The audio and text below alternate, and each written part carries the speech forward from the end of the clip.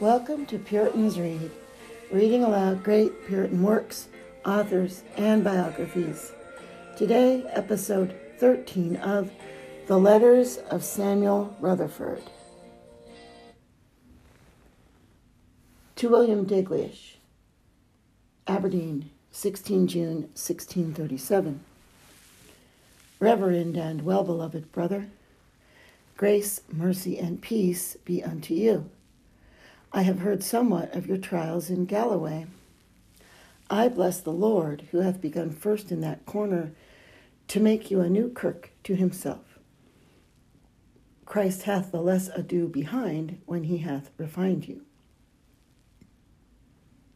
Let me entreat you, my dearly beloved, to be fast to Christ. My witness is above, my dearest brother, that you have added much joy to me in my bonds, when I hear that you grow in the grace and zeal of God for your Master.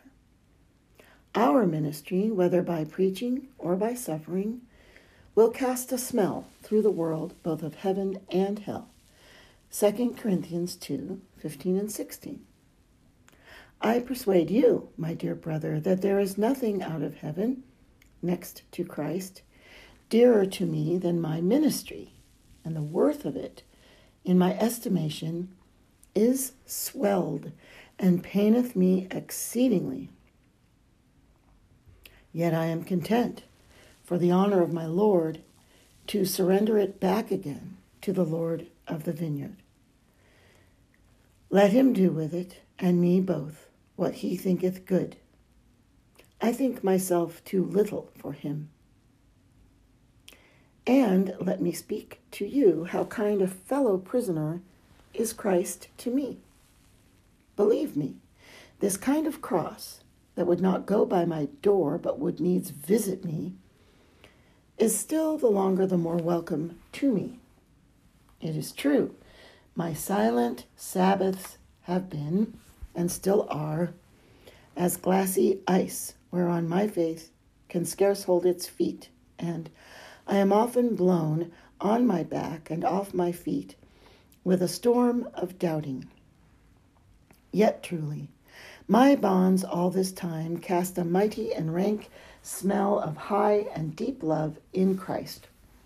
I cannot indeed see through my cross to the far end, yet I believe I am in Christ's books and in his decree, not yet unfolded to me. A man triumphing, dancing, and singing on the other side of the Red Sea, and laughing and praising the Lamb over beyond time, sorrow, deprivation, prelates, indignation, losses, want of friends, and death. Heaven is not a fowl flying in the air, as men used to speak of things that are uncertain. Nay, it is well paid for.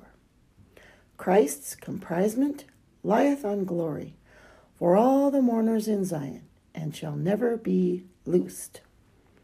Let us be glad and rejoice that we have blood, losses, and wounds to show our Master and Captain at his appearance, and what we suffered for his cause. Woe is me, my dear brother, that I say often, I am but dry bones which my Lord will not bring out of the grave again, and that my faithless fears say, oh, I am a dry tree that can bear no fruit. I am a useless body who can beget no children to the Lord in his house. Hopes of deliverance look cold and uncertain and afar off, as if I had done with it. It is much for Christ, if I may say so, to get law borrows of my sorrow and of my querulous heart. Christ's love playeth me fair play. I am not wronged at all, but there is a tricking and false heart within me that still playeth Christ foul play. I am a cumbersome neighbor to Christ.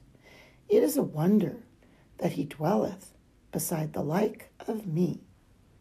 Yet I often get the advantage of the hill above my temptations, and then I despise temptation even hell itself, and the stink of it, and the instruments of it, and am proud of my honorable master, and I resolve, whether contrary winds will or not, to fetch Christ's harbor, and I think a wilful and stiff contention with my Lord Jesus for his love very lawful.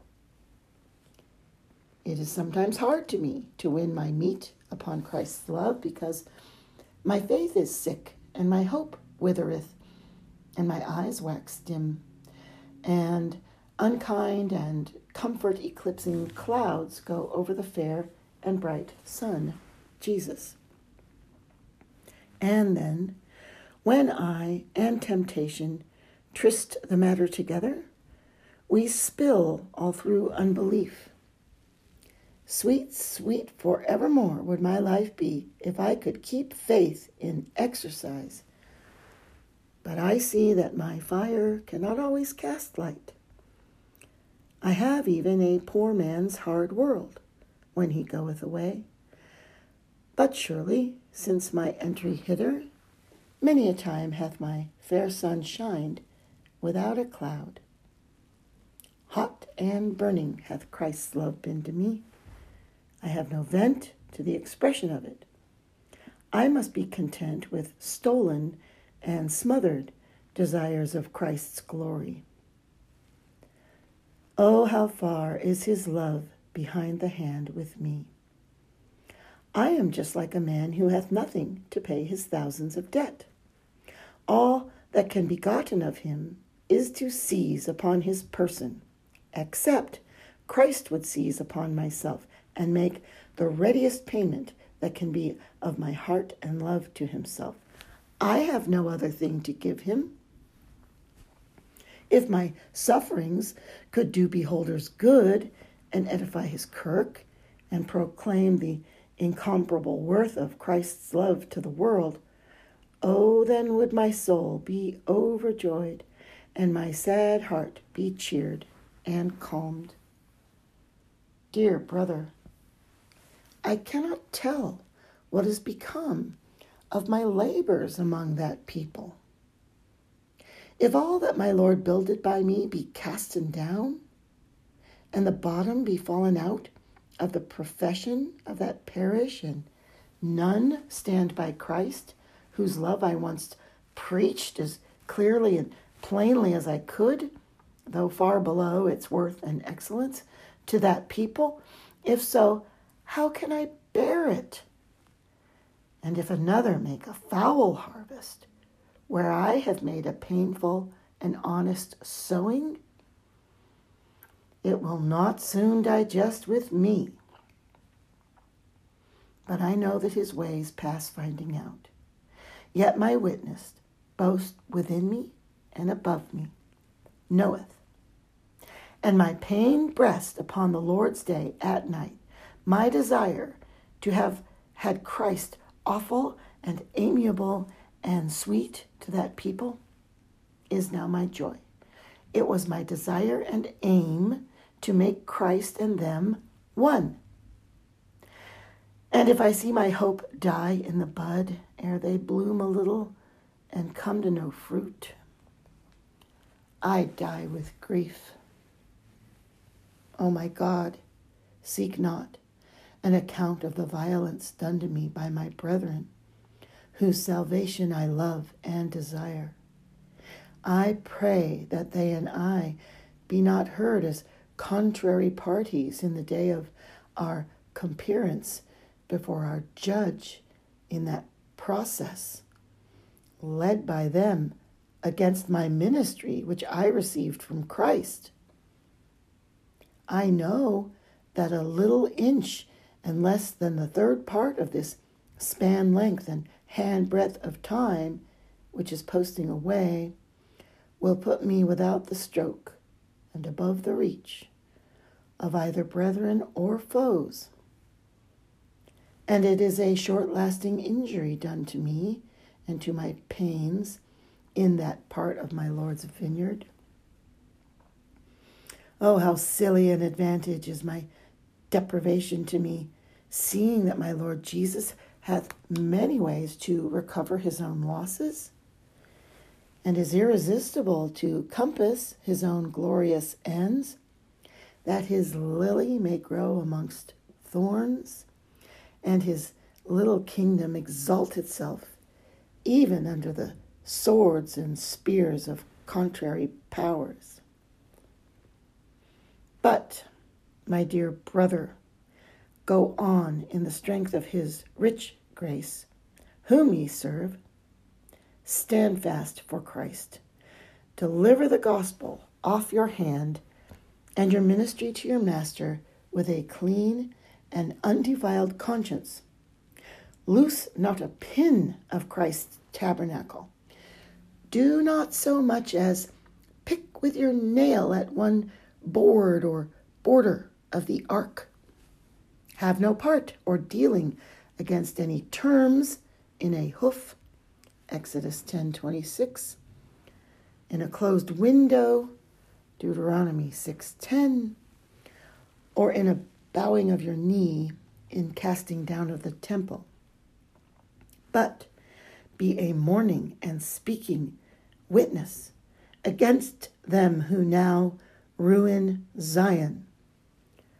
Our master will be on us all now in a clap, ere ever we wit.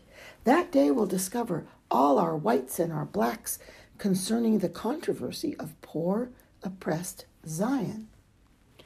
Let us make our part of it good, that it may be able to abide the fire, when hay and stubble shall be burned to ashes.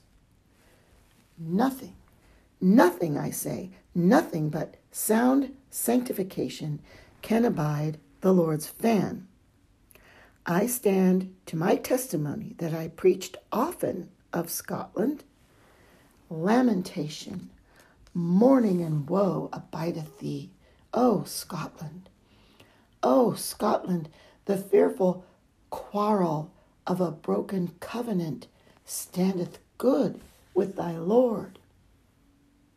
Now remember, my love, to all my friends and to my parishioners, as if I named each of them particularly, I recommend you and God's people, committed by Christ to your trust, to the rich grace of our all-sufficient Lord.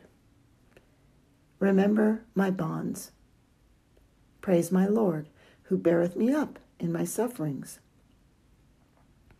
As you find occasion, according to the wisdom given you, show our acquaintance what the Lord hath done for my soul. This I seek not verily to hunt my own praise, but that my sweetest and dearest Master may be magnified in my sufferings.